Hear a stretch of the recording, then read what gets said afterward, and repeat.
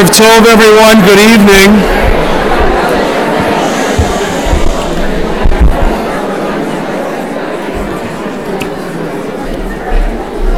Erev Tov and good evening. What a wonderful turnout on a very rainy and cold, although by Vancouver standards this is summer, right? But on a rainy and cold and wet evening, we're so honored that you're here. I know you didn't come here to hear me.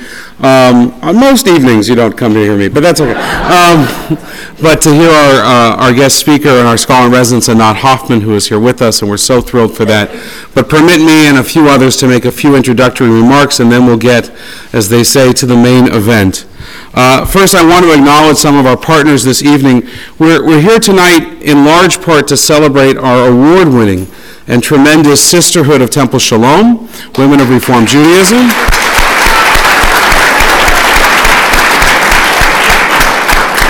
This year celebrates and marks their 50th year with our congregation, the 51st year of our congregation, and our sisterhood has been part of everything that we do and very much a part of all the good things that we do at our synagogue for 50 years. It feels like even more. They are truly integral to the work that we do here, and not only here in our congregation, but throughout the city and really around the world through the Tikkun Olam Go-Go's program and so many other projects that they're involved with. Tomorrow morning at 7:30 is a minyan with Anat Hoffman to celebrate our sisterhood, led by Rabbi Brown and Cantor Tausik, and also joined by Rabbi Hannah Dressner from Or Shalom as we celebrate the women of our congregation. So I hope you'll come out and be a part of that. I know it's early, but there's a nice little nosh afterwards. So if food draws you, there's that.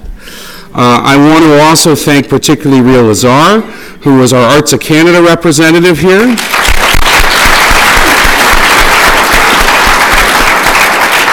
I'm going to invite Ria up in a moment to talk just briefly about Arts of Canada, but the other way that we were able to bring Anat in is through our partnership and our membership with Arts of Canada, which is part of the Reform Movement. You have a card on your seat there that I'll reference again later on tonight. But what I want you to, that's not the card, this is the card.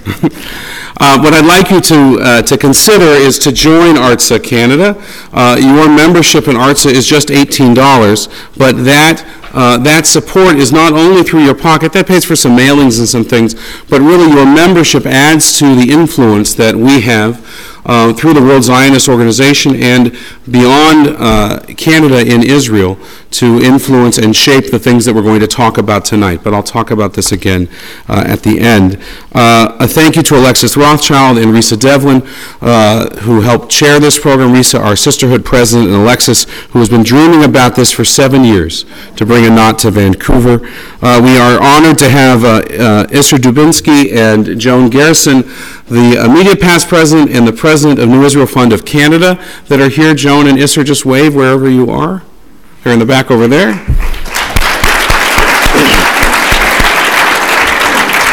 New Israel Fund of Canada is partnering with us and with Beth Israel Congregation and the Jewish Federation Access Program and the Young Temple Shalom Next Generation for tomorrow night, where we're having a similar discussion with our 20s and 30-somethings in Vancouver in our community, and we're very excited about that program. I also want to recognize David Burson, who's here. Where's David?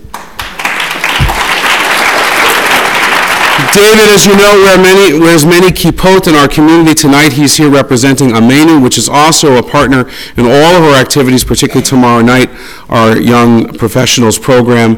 Amenu is a progressive organization out of the Labor Zionist movement in Israel, and we are thrilled to partner with David. I want to mention two other people. First, Rochelle Garfinkel, who's just about to walk out the door. Rochelle. Rochelle and our incredible staff in the office have been working diligently. There are 6 or so events connected with Anat being here, each of them with an RSVP, almost all of them with food, except for this one, but that's just a note. And Rochelle, thank you, and to the staff in the office for putting this together.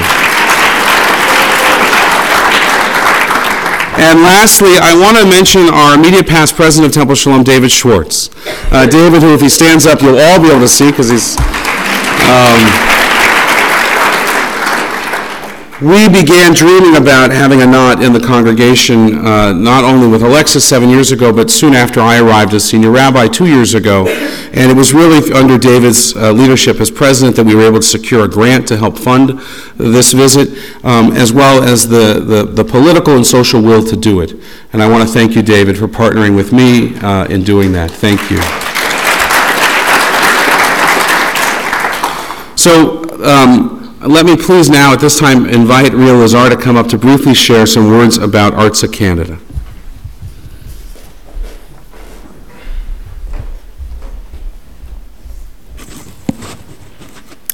ARTSA Canada is pleased to be one of the sponsors of Anat's visit to Vancouver. ARTSA is the Association of Reformed Zionists of North America, the Canadian Reformed Zionist Association. It's a volunteer-led congregation that is a member of the World Zionist Organization and gives voice to Canadian Reformed Zionists. It is a vital part of our movement because no matter what our political views are, Israel is a central part of our identity. The mandate of ARTSA Canada is twofold. First, to help foster a better understanding of modern Israel and to foster connection between our congregations to Israel. To that end, ARTSA Canada sponsors Israeli speaker tours across Canada, like this one, and other educational activities. ARTSA Canada leads trips to Israel, supports Reformed Jewish summer camps, and provides scholarships for students to study in Israel. Secondly, ARTSA Canada supports the development and growth of the Reform movement in Israel. Great strides are being made in Israel right now regarding religious pluralism. Until recently, the only options for Jews in Israel were to be Orthodox or secular. In recent years, because of the work of Anat and her colleagues at IRAC, the Israel Religious Action Center, and IMPJ, the Israel Movement for Progressive Judaism, there is now more than one way to be Jewish in Israel. And I think I'm quoting Anat when I say that, I think. Today, 8 to 12% of Israelis call themselves Reformed Jews. There are 45 Reformed congregations in Israel located all over the country. We need to work to support the democracy and to ensure that Israel is a place that embraces Jews of all backgrounds and streams in a pluralistic and egalitarian environment. At a breakfast meeting in Toronto yesterday, Rabbi Gilad Kariv, who is the head of the Israel Movement for Progressive Judaism, stated that the work of IMPJ in Iraq would not be possible without the support of ARTSA. He urged us to increase our membership in order to have an even bigger impact on the issues that we're talking about tonight. As a Zionist group, our strength comes from our numbers. The more members we have, the louder our voice is in very real ways. For example, at the World Zionist Congress that was just held last month, the number of Reformed delegates allowed to vote on resolutions affecting Jews in Israel and around the world was directly determined by the number of members we have. 30% of Canadian delegates came from a coalition of ARTSA and other like-minded groups. This had a direct impact on passing of resolutions that affect the daily life of Jews in Israel and around the world. The strength in membership numbers in all affiliates from around the world has a direct bearing on the resources and political power that the Israel Reform Movement has at the World Zionist Organization and other government agencies in Israel. Membership is only $18 per person or $36 per family. This will put you on the mailing list for the very informative monthly newsletter and special bulletins that will keep you up to date. Your dues support Israel engagement activities in Canada and support the reform initiatives in Israel. Mostly, your membership strengthens the voice of Reformed Judaism in Israel and around the world. Thank you, Ria. Thank you so much.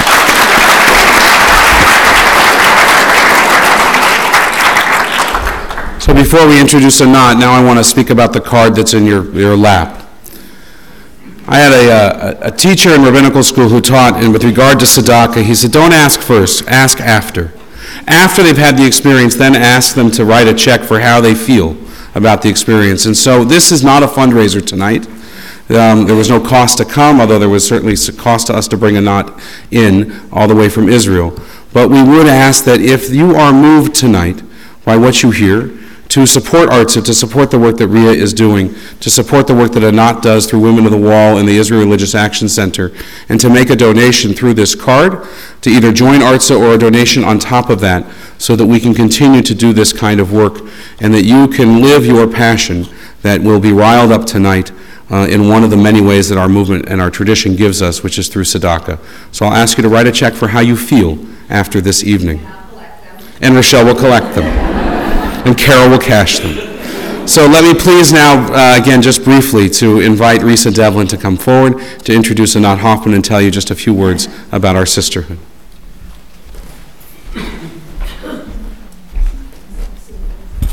Shalom, everybody. Thank you so much for coming. For those who don't know me, I'm Risa Devlin, the president of Sisterhood. Sisterhood of Temple Shalom, Women of Reform Judaism, is celebrating its 50th anniversary of our charter from the National Federation of Temple Sisterhoods, now Women of Reform Judaism. We are proud to co-sponsor this evening as part of our year-long celebration. The women in our congregation have taken on many important tasks over the last 50 years, including leadership and community service, educational opportunities, and ritual affairs. Our sisterhood is part of the larger world community through our affiliation with the international body, Women of Reform Judaism, WRJ. Since its establishment in 1913, the WRJ has actively developed and participated in many activities with a myriad of groups that help women promote understanding, develop mutual respect, and effectively work together to accomplish mutual goals. Israel is an important part of the work of the Women of Reform Judaism. Both directly and through the WRJ, our sisterhood supports many programs in Israel with both our voices and financial aid. A few of these organizations are Kibbutz Lotan for the expansion of student housing, the Israel Movement for Progressive Judaism, Mother-Daughter Bat Mitzvah program, which emphasizes gender equality within Judaism, the Israeli Religious Action Center, IRAC, which supports advocacy efforts on behalf of religious pluralism, women, and vulnerable populations in Israel, and of course, Women of the Wall, advocating for equal rights for women to one of Judaism's sacred sites. This evening, it is our privilege to have Anat Hoffman, Executive Director of the Israel Action Center and founder of the Women of the Wall here in Vancouver.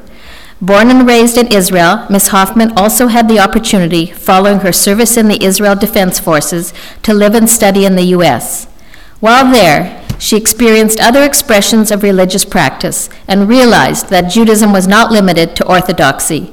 Returning to Israel, she became an activist for religious pluralism, involved in the founding of the Progressive Synagogue in Jerusalem, Kol HaNeshama, and serving on the Jerusalem City Council, representing the civil rights and peace movement. The Israeli newspaper, Haaretz, named her Person of the Year in 2013, noting the award reflected the prominence that she has achieved across the Jewish world over the last 12 months. Additionally, the Jerusalem Post listed her fifth among its list of 50 most influential Jews for forcefully and successfully bringing the issue of women's rights at the Kotel to the forefront of the consciousness of world Jewry. Tonight, we are delighted to welcome the Executive Director of the Israel Action Center, Anat Hoffman, to Temple Shalom.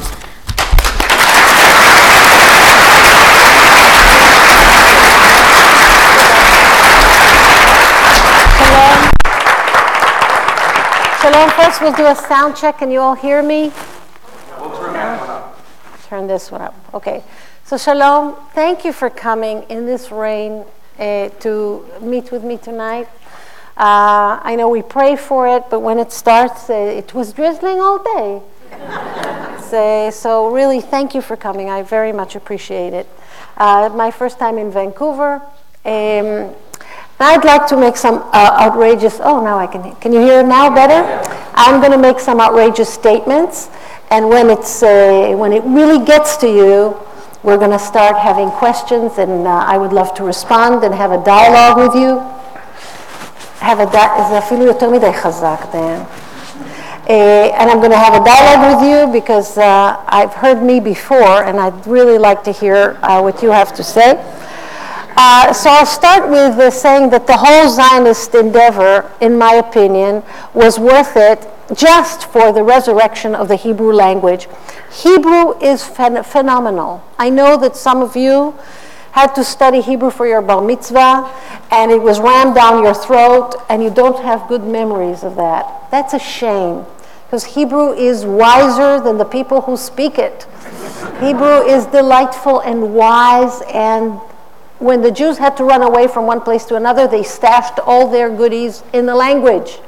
And people from all over the world come to Israel to learn from us how to resurrect. It was dead as a doorknob, and it is very much alive. People curse in Hebrew, people love in Hebrew, people make everything in Hebrew. I want to share with you some new Hebrew words that you might not know. We, unlike you, have on the news. It's usually on a Tuesday. Kol Israel in Israel announces new words that were just invented by the Academy of Hebrew Words and Letters. So a new word that's just been invented. Are there any Israelis here? Okay, is a word for cupcake. Until now, we would go to a store and say, "Tell לי 10 cupcake'im." Cupcake'im. Now there's a new word. The new word for cupcake is, would you guess what it might be? Something around uga, right? Ugonit. Say it. Ugonit. Give me 10 ugoniyot. Ugonit. Isn't that lovely? Beautiful new word. There's another word that came out last Tuesday, which I don't think is going to stay because it's hard to say. The word is for junk food. Okay, they took the word psolet, garbage, and lizlol, to eat like a pig, and it's zlolet. Zlolet, like in the sentence, הלכנו למקדונלד, אכלנו הרבה זלולת. We went to the, okay, zlolet, but it's hard to say, zlolet. Here's another one, very elegant for jet lag. Jet lag is on the mishkal, like sha'elet is a sickness, you know, a sickness. Ya'efet is, the word is from ayef, is tired. Ya'af is to fly. Ya'efet is that disease you get from flying. Ya'efet. Say, ya'efet? Ya'efet. But these are just new words that came out now. But I'm thinking of the word geshem. Geshem is rain. Geshem.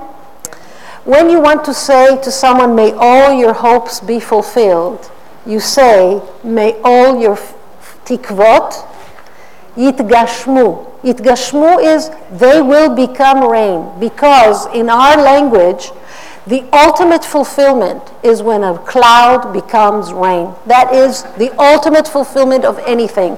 So basically we're saying in Hebrew, may you become rain to someone who wants. This is lovely, guys, and it goes on. I'm a familiar face in the Academy of Words and Letters. 4 years ago, I wrote them that there is a missing word. We need a word for integrity. I got back a letter, I kid you not. Use it in a sentence, please. Okay, here comes the word for integrity. It is around 4 years old. Yoshra. Yoshra, it comes from straight. Yashar, Yoshra. I saw that it works. I wrote them another letter. I want a word for accountability. And I used it in a sentence. This is a hard word. It's about a year old.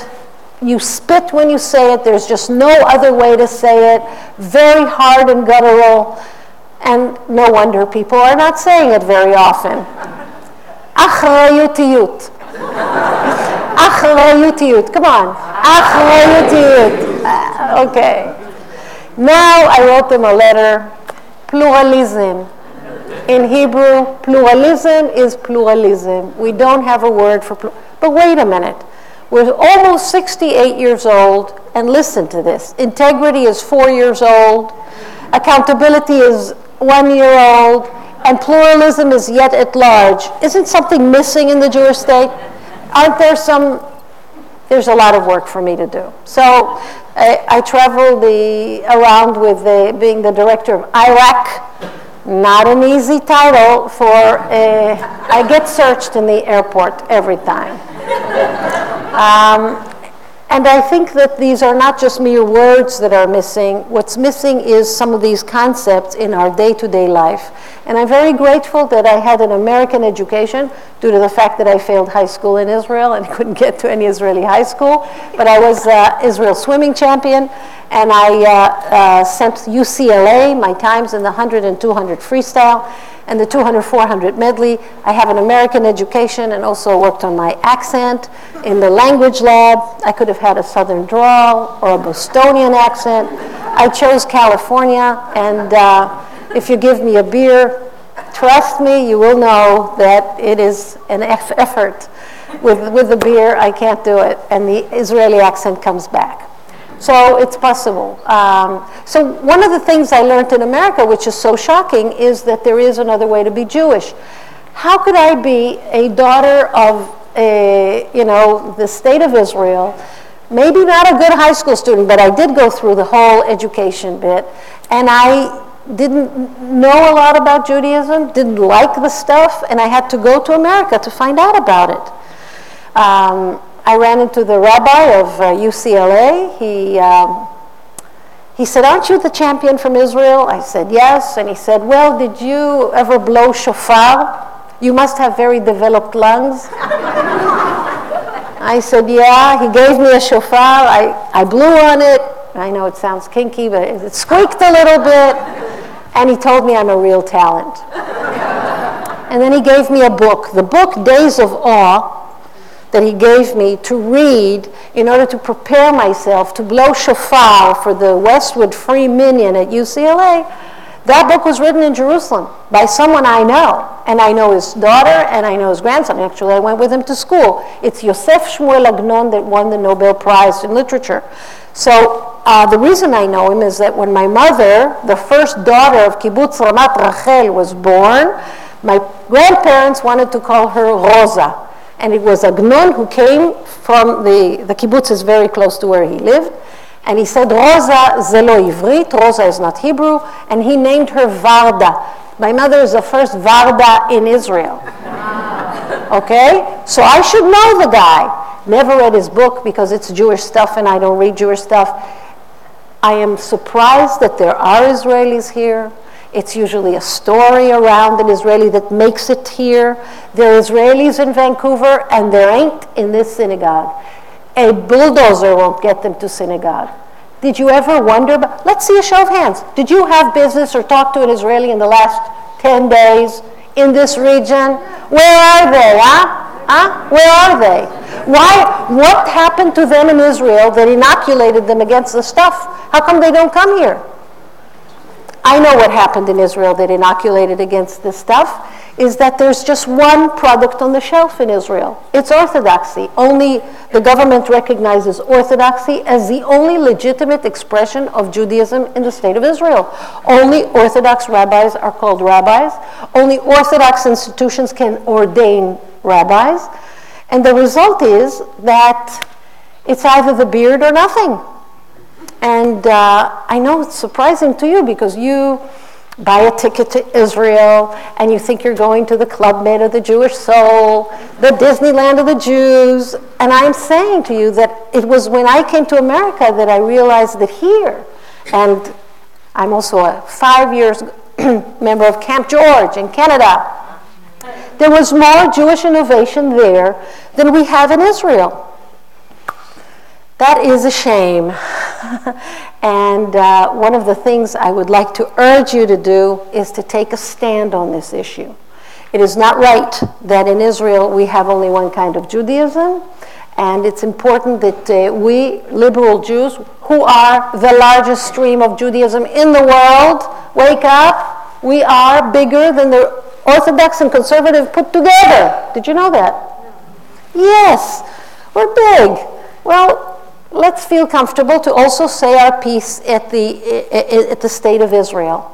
And one of the things that is very important to us is the rights of women, because women are half the Jewish people, and our movement really believes in equality. We have women rabbis, women cantors. I know that in your Sunday school, kids are asking, can boys be rabbis? Is it boys be cantors?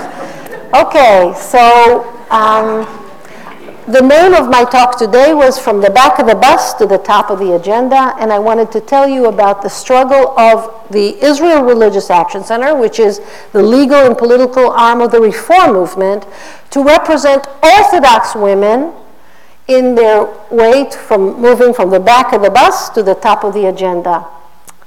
This is not a trivial thing. I am up to my ears in Orthodox clients. I represent Orthodox women.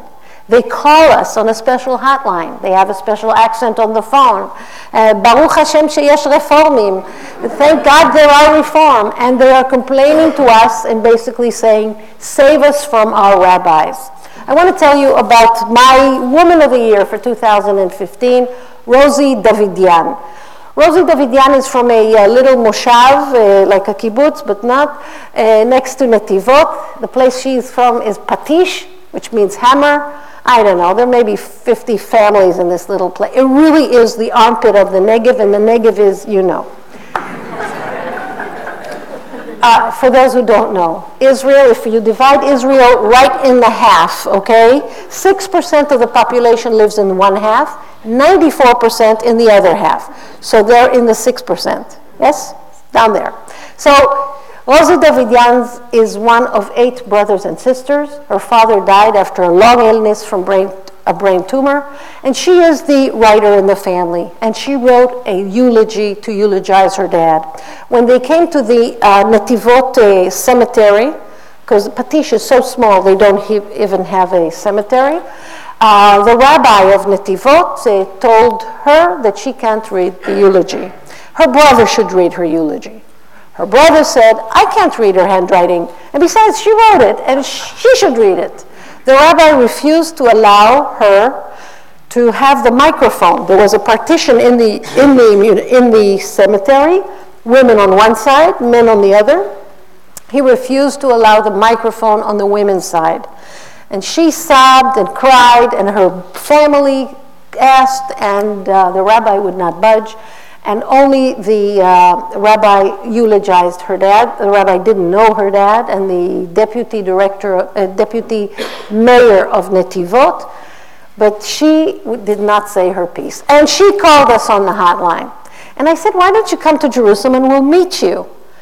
I know this is going to be hard for you to believe, but Rosie Davidian, at age 32, never visited Jerusalem. We sent her the money to come to Jerusalem. Maybe I should mention, Patish is a very poor place. And she is Orthodox, but she came with very long white boots, tight jeans.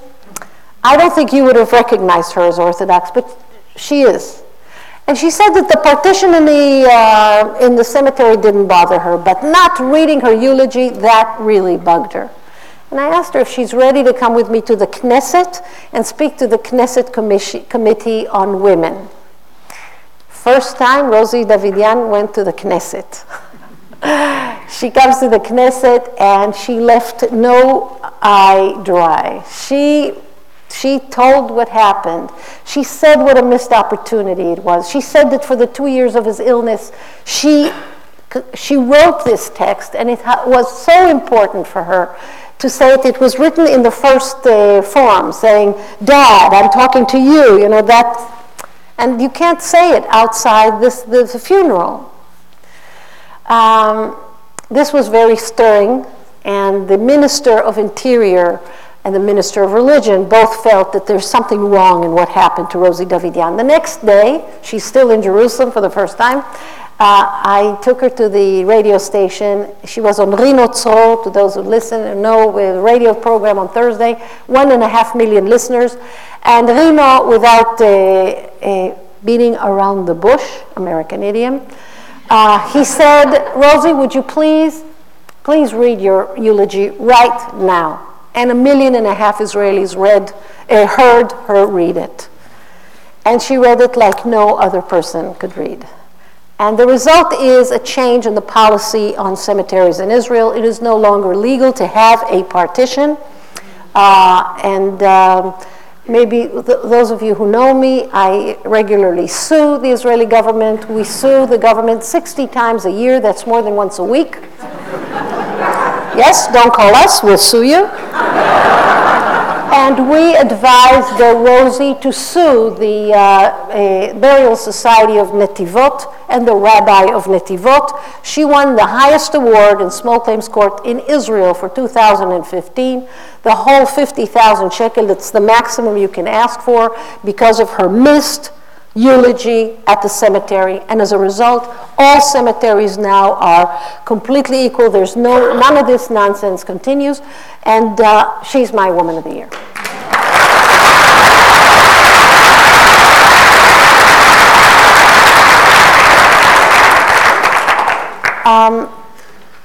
When the first segregated buses started 10 years ago, I was asleep at the wheel, so to speak. I thought that if the ultra-Orthodox want in their own ultra-Orthodox neighborhoods, like Mea Shearim that you must have heard of, to travel where women are in the back and men are in the front, it's the same in Monsey, New York. We are tolerant people. We believe in multiculturalism. I felt that that's all right. It was only when the hotline started ringing and ultra-Orthodox women started calling and saying, why do you believe that? This is a terrible thing. I'm a mother of 5. I have to board in the back door with the 5 children in the baby carriage. My husband, like a king, he's in the front door of the bus. And then the children start trafficking inside the bus. They're walking to dad, from dad to mom. An apple goes rolling. It's crazy. This is not right. So once we started listening to the women, we realized it's the rabbis that are saying that segregation is a good thing. It's not the women who want it. So what did we do? We sued the government. We sued the Minister of Transportation, 26 Orthodox women, very brave women. The name of the case is Reagan versus the State of Israel. Naomi Reagan is an Orthodox novelist. We sued the government of Israel. The Minister of Transportation, whom we sued personally, Israel Katz, said that he can't decide on this issue, multiculturalism. He needs to form a committee. The committee heard 1,500 witnesses. 1,499 were Orthodox. They came in saying, okay, the fact that they said that it's a special atmosphere in the back of the bus when women sit in the back, okay. They said the girls are safer sitting with the women in the back, okay. They said it's like a coffee clutch, it's like a different atmosphere, it's wonderful, we like it, okay. But when they brought an expert that said there are less accidents in buses where women aren't sitting in the back of the bus, and another expert who said less punctured tires in buses that have segregation, okay, the twilight zone. I came in with one thing in my hand, a bus ticket. The bus ticket in Israel is 6 shekel 90. It should be 15. It is not 15 because the minister subsidizes every bus ticket. Every ultra-Orthodox family, on average, uses the buses 25 times a day. The reason they can use the buses is because it is so heavily subsidized. My point was, as long as the government subsidizes every ticket, the government cannot be segregating women and putting them in the back of the bus. And that is what the commission accepted as their final resolution. You think it's good? No. The minister refused to accept the recommendations of the commission that he himself appointed. We had to sue him for contempt of court.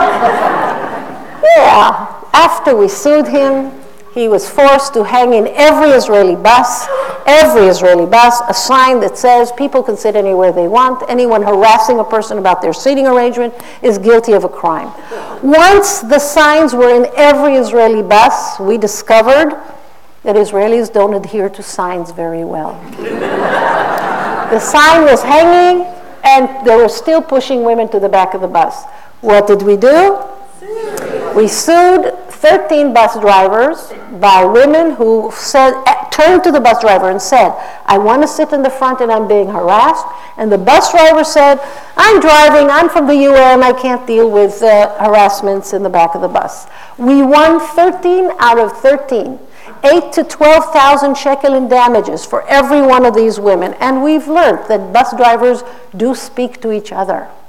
Chaim, listen to what happened to me. I had to pay 12,000 shekel because I didn't stand up for a woman at the bus. In my case, the bus driver said to the judge, I didn't say segregated. I told her men in the back, men in the front, women in the back. So after the lawsuits, there was a dramatic drop in the number of segregated rides. We still invite you to come to Israel, and we will take you on a freedom ride on one of the bus lines where you can sit in the front, and if you are harassed, your trip from Canada is paid for by the bus driver. Now we're interested in the issue, you see, the same applies to El Al. Raise your hand if you heard about a woman going to an El Al plane and having to move because an ultra-Orthodox man refused to, delicious. Okay, please, this is a sign-up sheet for those of you who want to get every week a little newsletter from me. But please, if you know of any of this, if you have a story that includes the flight attendant. I'm looking for, here's the perfect story. I want a woman who traveled to Israel and the flight attendant either asked you to move or the flight attendant did not help you when everyone in the plane was pressuring you to get out of your seat because we want to take off, and because you can't change your gender for this flight, you are being an obstacle. Okay, so this is to sign up. Raise your hand if you get my newsletter. Whoa, okay. Is it any good? Yes. Okay, so good. So those who don't, you should get on. There's a radio station in Israel called Kol Barama, 102.5 on the FM dial, that doesn't allow women to speak. It is an ultra-Orthodox radio station, a frequency. The frequency, like the bus, like the plane, is owned by the government. That's why we can sue. You understand? If there was a private company that is owned privately, they can, as far as I'm concerned, say no clients on the bus at all. But if you are the government, you have to be fair. Anyway, 102.5 does not allow women to speak. Kol Barama. In the morning, they have exercise after birth. A man is giving it. Harmony of a home, early childhood development, recipe of the day, everything is done by a man. If a woman wants to send a recipe to their radio station, she has to send a fax, and she has to put only the first letter of her first name. You see, the name Sarah will turn someone on. So just it's S. Rabinowitz. And then they will say, this is the winning recipe of S. Rabinowitz. When they have a direct feed from the Knesset, they have a beeping sound when a woman is speaking. They don't allow women to speak. They only accept faxes. Okay, we sued the Kol Barama, a class action suit for 104 million shekel. And here's something lovely we did with the judge I want to share with you. Here sits the judge, a woman, by the way, Rina Matzliach, very important judge in the district court in Jerusalem. And here is the head of Kol Barama, head of the radio station. And I turned to him and I said, look, we're going to be asking you questions, but you're going to be writing the answers, and I'll be reading them out loud. Why do I need to write them down? I can speak. I said, no, sir. We're going to be conducting it differently this time. You're going to just write down your answers because I'll be speaking for you. And he didn't get it. But the judge did get it. She was rolling in her bench. It was very funny. So we didn't even make it to the second discussion in court because we know now that Kol Barama is hiring women, and women are speaking now on this radio station. And in fact, I heard before I came here, I heard them, they don't say things that I believe in, but they do say it. They spoke about the question, why did Miriam play the tambourine when we were crossing the Red Sea? Do you remember when we were crossing the Red Sea, tambourine? Why did she use a tambourine? Why? Why does a woman in Kol Barama explain this? She's explaining this in the morning program. She was a tzedeket, she was a righteous woman, and she knew that the women were singing, and the men should not hear the women singing. So to drown their voices, there she was playing the tambourine. You understand? That's why. So I'm not saying it's my kind of station, but she was speaking on the radio.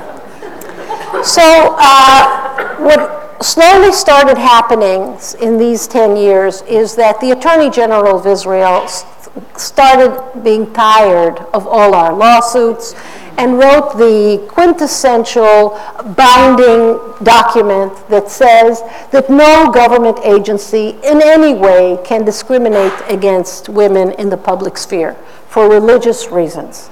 And once this passed, it's now, what can I say, boring. We don't have enough material to publish a report this year. Every year we used to publish a report called Excluded for God's Sake, but there's just not enough material for a report. So one could actually say that this phenomena that was really growing up dramatically is on its way out.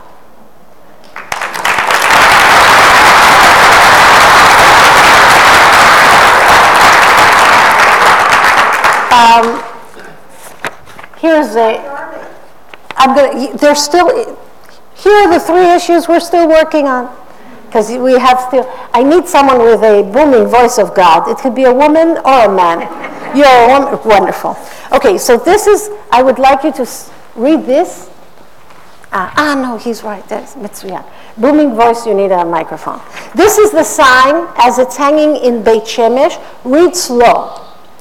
Request and demand.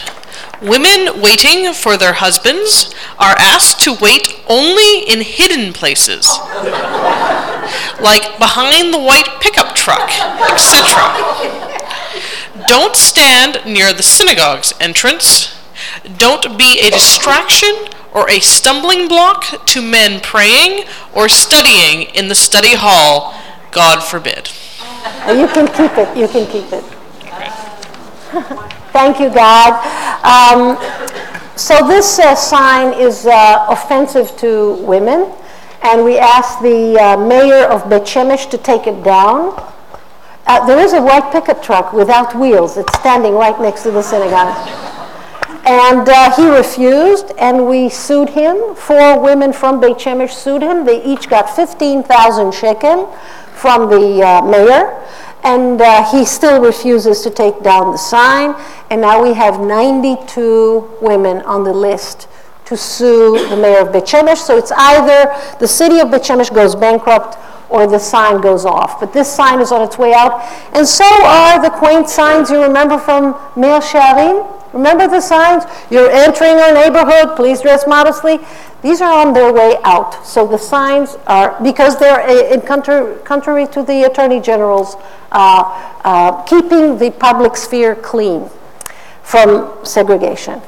The issue at the army, we still have issues with the army, that religious soldiers refuse to stay in an event if women are singing Hatikva. The army is very strong on this issue. 5 candidates for officers' course were kicked off the course because they refused to stay in the hall when women were singing Hatikva. You can't be more forceful than that. The chief of staff himself asked for them to be taken out of the course, because in this man's army, women and men wearing uniform will be singing Hatikva, and you will not leave if a woman is singing Hatikva. That's important. I want to give you a little inkling of why this is done. I was suing a Petach Tikva department of Torah learning.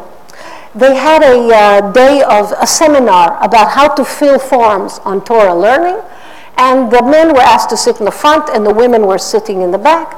And some pnina, a clerk in the Petach Tikva municipality, I wrote a very forceful letter to the mayor that she was, I got someone called me, that she is was enforcing this, pushing women to sit in the back, men sit in the front.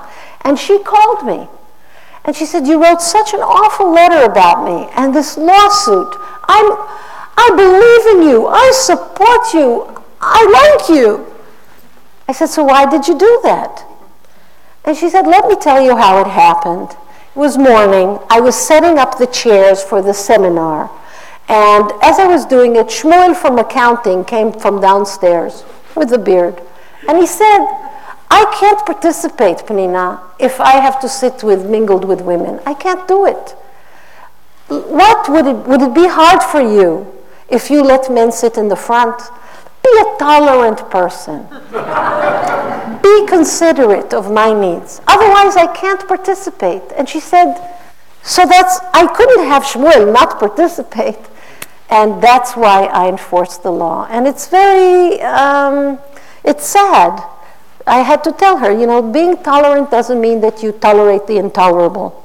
You should have said to Shmuel, if you can't sit with women, you cannot attend this seminar. That's what you had to say. So just a few more words about Women of the Wall, and then I really want to hear from you. The Women of the Wall are now gearing up to our next campaign, and it has to do with Hanukkah. You know that it's Hanukkah in a few days, and Rabbi Shmuel Rabinovich, chairperson of the Western Wall Heritage Foundation, a man who receives $1 million shekel a year of a salary, and also spends between 50 and 100 million shekel of the Prime Minister's office tax money. He is going to ask his custodian to place the menorah of Israel at the wall. And where is he going to put it? He's going to put it in the men's section. And what would that mean? That only men, for the 48th year in Israel's history, will be lighting Hanukkah candles. I was there last year, behind the partition, and I heard in the loudspeaker how the state controller, Weinstein, is lighting the Hanukkah candle. I read him the next day. I said, did you know that we were 300 women behind the partition? We couldn't even see the candle. And he wrote back, when the rabbi invited me, I didn't know that it would be in the men's section. I'm sorry. Okay. So we're going to be demanding from everyone that we know the rabbi will be asking, the chief of staff, the mayor of Jerusalem, the prime minister of Israel, we'll be asking them to boycott the Chanukiah of Israel unless women have another one at the women's section, or moving it to the back of the wall where men and women alike can light the Chanukiah. The president of the Israeli Supreme Court, Miriam Naor, cannot light a Hanukkah candle. She can be president of the Supreme Court, she can't light a Hanukkah candle. Where? Okay, so sign up and go onto the Facebook of Women of the Wall, because that's where the campaign is at, and I'd like you to participate. And if I'm talking about Women of the Wall, I'll be wearing the Women of the Wall talit. This is the Four Mothers talit. You think I'm a social activist. I really am a shmata salesperson. Here, Sarah, Rivka, Rachel, and Leah, they are for sale. And there are some of them on the table outside, and if they come with a kippah, see? And if you have a bat mitzvah girl, or you yourself want to treat yourself, they're the way Women of the Wall support themselves. Half of the proceeds go to Women of the Wall, and half go to the man who makes them for us for the last 20-some-odd years. He's the only male who's an honorary Woman of the Wall, and he's been doing this for us. Women of the Wall actually broke a few partitions. First, the partition between ourselves. I don't know if you're aware, but Women of the Wall are Orthodox, conservative, and Reform together. And it's the only board I know in Israel of all the denominations together. We wrote a siddur. This is a siddur for Rosh Chodesh, the only one I think in the world, written by all three denominations. We fought on every word for 6 years, but this is a document that we all read together. And we broke the partition between us and diaspora Jews. so clear that you guys care about women of the wall, and to the point that Netanyahu actually got a report by Yaakov Amidror, his special emissary, called Women of the Wall as a strategic threat to Israeli interests in North America. Yes. So this happened because you were asking Netanyahu about the women of the wall till he had enough. Ask me about Iran. Ask me about the conflict. What about the women of the wall? Don't ask. Very important that you keep asking. So we broke the partition between us and our sisters and brothers abroad. And the last partition we just broke is between us and men, to the point that there are 100 men that come every new month to join the women of the wall. They stand right behind us in the women's section. And that bothered the rabbi so much that he built a moat between the women's section and the back so the men could not be so close to us. We won a very important case a year and a half ago that allows us to wear talitot at the wall, sing out loud at the wall, put on phylacteries at the wall, and read Torah. We're allowed to read Torah, but the rabbi does not allow us to have the object from which to read the Torah. We're not allowed to bring the Torah in, and he refuses to give us one of the 100 Torah scrolls for public use. This is outrageous. That means we cannot have a bat mitzvah there. That should be very troubling to all of us. We found ways to sneak the Torah in. I don't want to play sneaking games. I own the Torah. It's mine as well as everybody else's. So that's the final thing we need to fight for, is to have a Torah at the Western Wall for women. And I think we can see already that we may win that. Okay, enough for me. Now let's hear some comments and questions. Rabbi, thank you so much. You know people here. Thank you, Anat.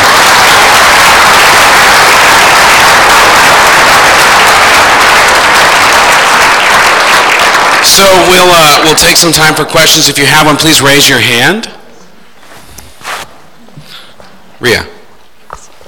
Anat, I just wondered if you could comment about what Netanyahu said the other day at GA. Yeah. Yes. You know so what Prime I'm Minister talking Netanyahu said to a cheering crowd at the GA conference, next to him was sitting Natan Sharansky, the head of the Jewish Agency. He said, I want Israel to be a home for every Jew, Orthodox, Reform, and Conservative. I'm going to match budgets that the Jewish Agency gives to the movements. I'm going to match them with government budgets. And I'm going to find a solution for the issue of the women of the wall. The wall will be a place of unity and not a place of contention. Okay, he said it. The thing about my Prime Minister is that very few people believe him in the world anymore when he says something, because he said he believes in a two-state solution, and he said he believes in peace and an initiative, and he's not doing. You know, the doing part is sometimes lacking. And there was an immediate response in the government of Israel. His coalition members, the ultra-Orthodox, immediately said, he should come home and say that in our government. He forgot. He spoke in English. He forgot what's what.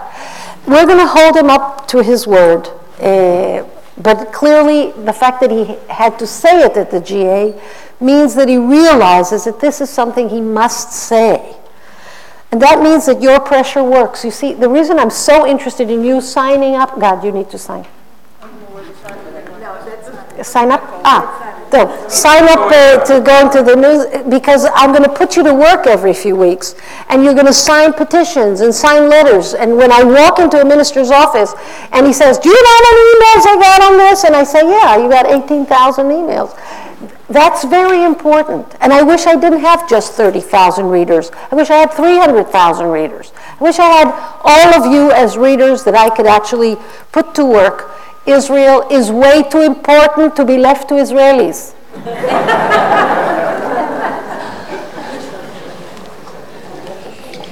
Okay. It sounds like you're saying the key problem comes from the strength of the Orthodox, okay? And I just wonder, given that so many Israelis are secular, how does the Orthodox retain such strength? The question was, you think you are saying that the problem is the power of the Orthodox. It's like saying that gun control laws in America are a function of the power of the NRA.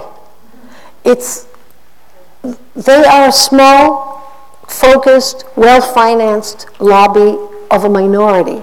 The problem is not them. The fact that an ultra-Orthodox rabbi wants to be God, I can understand. Most rabbis want that. No, I can understand that. The problem is the weakness of the Israeli secular politicians who are willing to take the keys to the holiest site of the Jewish people and just hand it to them. To take the keys to Judaism and just hand it to him. That's the problem, the weakness of the secular Israeli. That in the end, when he thinks religion, he's thinking about that thing that he doesn't really consume. Look at the ignorance of Israelis about Judaism. I can't be surprised anymore. If you ask an Israeli educated person, what does Shavuot mean to you? And you get an answer of a kindergarten kid. Oh, Shavuot, I eat cheese. Ah, that's Shavuot for you? It's the Torah giving. What is your Torah? It doesn't have to be the one in the ark. But what is your Torah? Who gave you Torah? What is the Torah you live by? That has to do something with Shavuot? I thought it was just to eat cheese. Why did the Israeli education of Judaism end in kindergarten? Because the parents of the secular Israeli will shoot on sight any beard that comes into the school, right? They won't allow the ultra-Orthodox to teach Judaism because they won't just teach Judaism. They'll also say, your mother is a lawyer. What kind of a profession is that for a woman? You know, other things, right? You observe Shabbat. You don't observe. You ride on Shabbat. So the parents will not allow an Orthodox person to go into the school and teach Judaism. The Ministry of Education does not recognize a Reform rabbi as a rabbi. So he can't go in and teach Judaism. And the result, ignorance. We have Goyim who speak Hebrew in Israel. To the contrary, we are allowing almost a quarter of our student body to be unemployable adults. You know who I'm talking about? The ultra-Orthodox boys in yeshivot study just Torah and Talmud. They don't study English, science, life skills, civics, nothing. I am regularly in touch with a group of ultra-Orthodox boys who left ultra-Orthodoxy.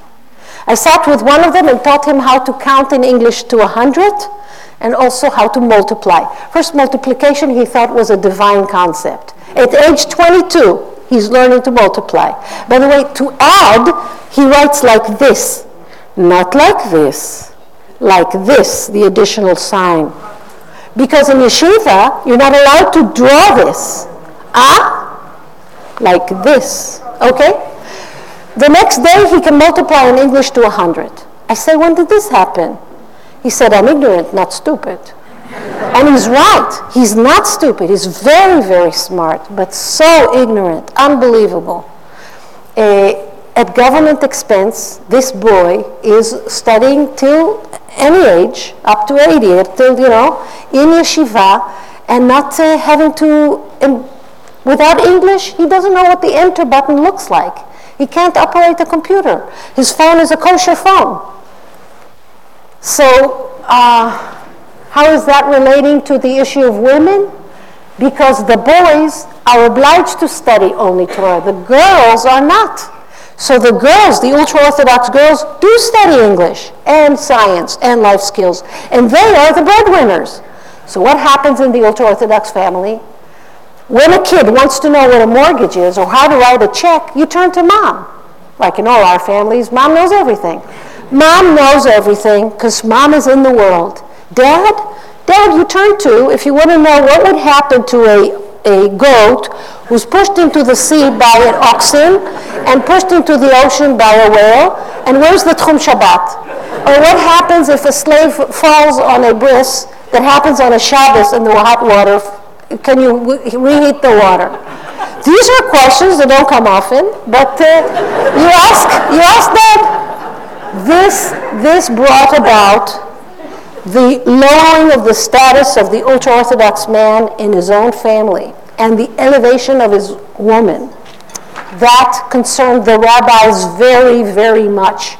And that is why in the land of Golda Meir and the land of the combat soldier, we've had these 10 years of modesty obsession. You think you're so smart, you sit in the back of the bus. You think you're so clever, you don't talk on the radio. You see how it's connected? It was the way of the rabbi establishment to deal with the issue of the unemployability of their own people. Is that too complex to explain? So I'll explain. We'll take just a couple more questions, I know. She's the boss man, yes. Hi, I'm Kelly.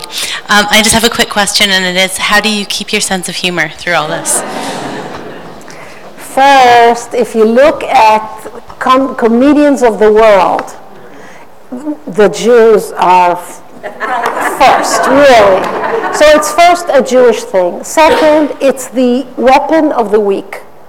When you are really on the losing side, what can you do? You can make fun of the, and it works for me. It's a very powerful political tool. If I can digress for a minute, the mayor of Jerusalem, I was, for 14 years, I was head of the opposition to Mayor Olmert. And Mayor Olmert would silence women in various ways. He would first reward women for being quiet. Like he would say, oh, Aviva, you lent some respectability to all this circus here. And she said nothing all the meeting. Thank you for being here, the only respectable person, the only person with dignity. And the more he would compliment her for not saying much, she would say less. And while I was documenting it, I found myself saying to my own daughter, what a good girl you were. You didn't say anything at the when we visited guests. You didn't say anything. That's so good. So, yeah, we silence our own, too. There was another woman who had a very high-pitched voice, particularly when she was upset. And he would say, what is this squealing? What is this squeaking? What are you, a turkey? What's going on here? This hysteria. I can't hear this voice. Comments about her voice. Oh, I studied 48 meetings of the City Council of Jerusalem, and I counted lines, how many lines a woman spoke before she was interrupted.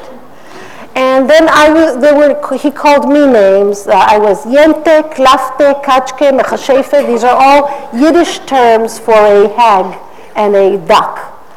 And there was one woman who spoke the most in our council, 18 lines before first interruption on the average. And she would self-deprecate. Oh, I'm a stupid girl. I don't remember anything. Can anyone explain to me what we're talking about? This was highly rewarded because the mayor would immediately say, oh, no, you're not stupid. I'll explain. And she wasn't interrupted. Well, when I publicized this study, and I sent a copy to his wife and to everyone in his party, and this was everyone laughed at him, and he said, stop doing this, you're just helping her. But after that, he quit this. There was nothing to document. He would say, if I say what I think, she's going to start writing it down, so you figure it out yourself. And it turned out to be a very powerful tool.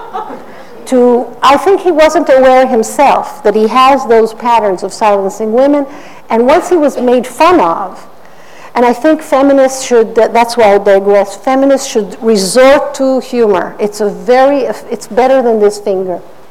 This doesn't work so well. Kelly, yes?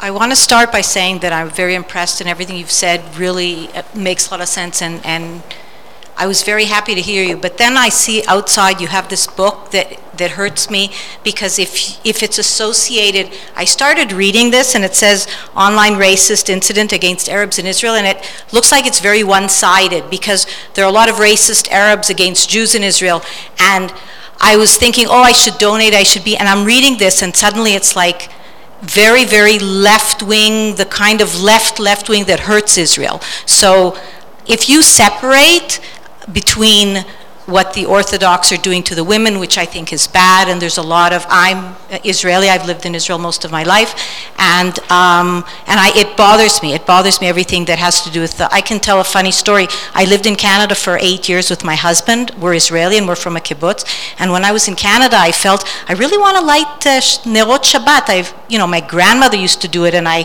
felt away from Judaism, so when I came to Israel to visit, I wanted to buy a mezuzah, and my mother-in-law freaked out. At chozeret b'tshuva, you're going to be a religious fanatic in Canada. And I said, no, I want the mezuzah on my door, and she actually freaked out. She lived on a kibbutz, and it was like, oh no, you're going to turn my son into a religious Jew. And it was like really scary, and I tried to explain to her, no, I'm not going to be religious. I just want the mezuzah on my door, and I want to light candles. Because it scares a lot of Israelis, exactly what you said, that it's like, they're going to conquer you. And because I know, for example, my mother, her boyfriend, his daughter, chazra b'tshuva, she became religious, and she doesn't even visit her father anymore, and she doesn't let her grandchildren see him because he is not religious enough. I got what the about this? It bothers me. The question, the Religious Action Center that I work with, that I direct, is fighting for a Jewish liberal voice in Israel. And we are fighting rabbis who are racist. There are not many of them. There are about 1,500 rabbis in Israel who are state paid. And I would say that 6 of them are racist. That is, they incite for violence against Arabs. And I lodged many complaints against them to the Attorney General and to the police, over 500 complaints. And these rabbis are not being fired and not being silenced. However, qadis and imams, Muslim leaders who incite against Jews, the full force of the law is being applied.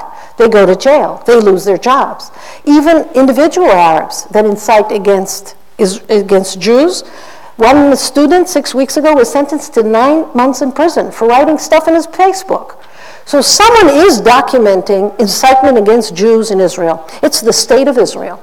And I want the same state to enforce the same on racist rabbis. I remind you that the person who assassinated our prime minister 20 years ago is a religious Jew observing 612 of the 613 mitzvot. And he assassinated the Rabin. And the rabbi that inspired him is still talking and inciting. And I think it's the most important Jewish thing to compile this and to say enough. Racism is not the Jewish way. You know that in the Bible, the Great Shabbat, that is the big reason why most governments in Israel fell for religious reasons. They fell because someone didn't observe the Shabbat. The prime minister drove on Shabbat. The minister walked on Shabbat, did something on Shabbat. He ate shrimp on Shabbat. But the doing right by the minority is mentioned 36 times. It's always in the same form. You should do right with the minority because you were a minority. They cry out to me and I will listen to them as I listened to you when you were in Egypt. It's always the same. Now, I'm a mother of a teenager, and I know when I have to say something 36 times. It's when it's absolutely counterintuitive. Like, pick up this laundry. I don't want to come back from Canada and have a mountain of laundry up to the ceiling. Do your own 36 times. It's counterintuitive. It's very hard to understand. I am proud that the Reform movement is the only Jewish voice in Israel today saying that racism from state-paid rabbis has got to stop. And yes, this report is only racism in the internet. The next report is going to be how the state enforces it on Arabs and doesn't enforce it on Jews. And I am actually an obstacle in the way to apartheid, because apartheid is defined as that country that has a separate system of law for one and a separate system of law for another. And I will want to stop that. So this is not an obstacle for Israel.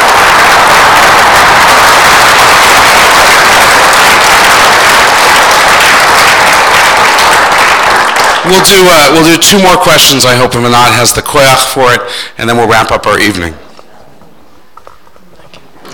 Hi, I heard what you said about the partitions. I want to ask you how you feel about the physical partition that is there and the fact that the plaza in front of the Kotel is actually a synagogue, an Orthodox synagogue without a roof.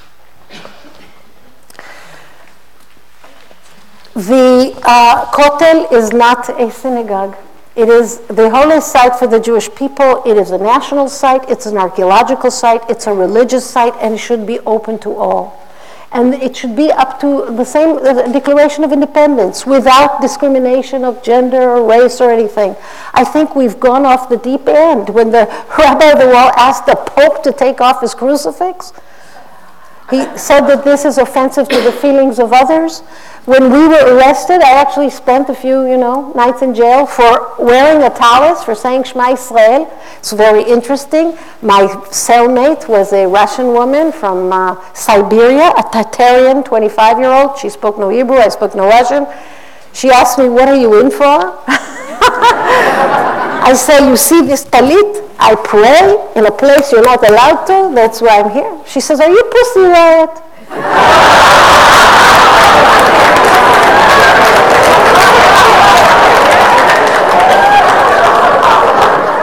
Yeah.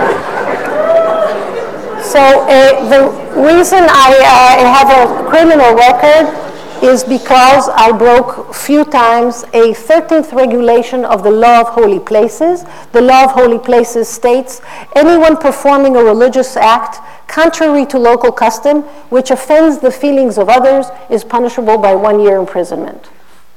Anyone performing a religious act contrary to local custom. The reason we won after 25 years in court is that we were able to show that the state has never given the authority to anyone to define what is local custom.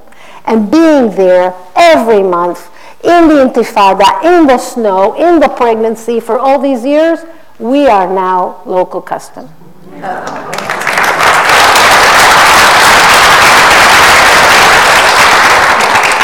So you've said that 1,500 Orthodox rabbis are paid by the state. So do you have any influence or right to try and change marriage laws in Israel? So first other I miss 1,510. 1,500 ultra-Orthodox rabbis with a beard and 10 Reform and conservative rabbis. We won a case, the Miri Gold case. Maybe she was here and you know her. Miri Gold is the first non-Orthodox rabbi to receive a state salary. That took 7 years in court. And now we're in court with other rabbis. We're hoping to get neighborhood rabbis recognized, etc. No, the changing in the marriage laws is going to be a very difficult thing. 17 times we have brought to the Knesset a new law of freedom of choice in marriage and divorce in Israel. Every time we had more members of Knesset supporting, but we have not yet reached our goal. More and more Israelis want to see changes. Between 85 and 95% of Israelis want to see civil marriage, civil divorce in Israel. If you haven't watched the movie Get, you should watch it. It would yank your heart out. It will teach you what's going on. It's very difficult. The Israelis are not yet, the rabbis are not ready yet to relinquish their control. But what do Israelis do? They escape. 15% increase in the number of Israelis who flee Israel to get married. It's a basic human right. They have to fly away. I wrote a book called 50 Ways to Wed Your Lover. It's out of print. Israelis are getting married everywhere. My own son got married in Larnaca. He and his Jewish wife, I'm next to the deputy mayor of Larnaca, under a big picture of the Archbishop of Cyprus and a big cross. They got married. The guy spoke a lot of Greek. Then he gave them a little keychain that says Mazal Tov on it. And then they went to a restaurant. The whole menu is in Hebrew. And they flew to Israel, and they're considered a married couple. This Goyen Larnaca can officiate in the marriage between two Israelis, and Dan here cannot officiate in the wedding in Jerusalem. He is not recognized as a rabbi in Israel. He can't do it. That is outrageous. This is chutzpah. We got to do something about it, and it's on the menu. If you sign up, you'll see we have work on that. Anat, thank you so much.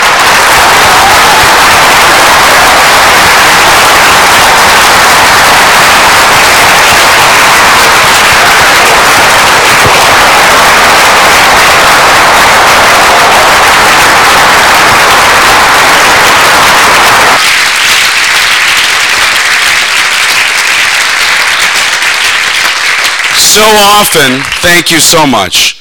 So often we feel powerless in the face of these things, and Anat has shown us by her own actions, by her own chutzpah, that we are not powerless. We maybe not be able to sue the Israeli government 60 times a year, more than once a week, as she does, but we can sign up for her newsletter, we can lend our name to the petitions and to the emails, and to make all of that possible, you can support the work of ARTSA and the Religious Action Center of the Reform Movement. So I asked you at the beginning to think about the experience, and now write a check for how you feel. Again, this is not a fundraiser. All this money is going directly to Anat and her work.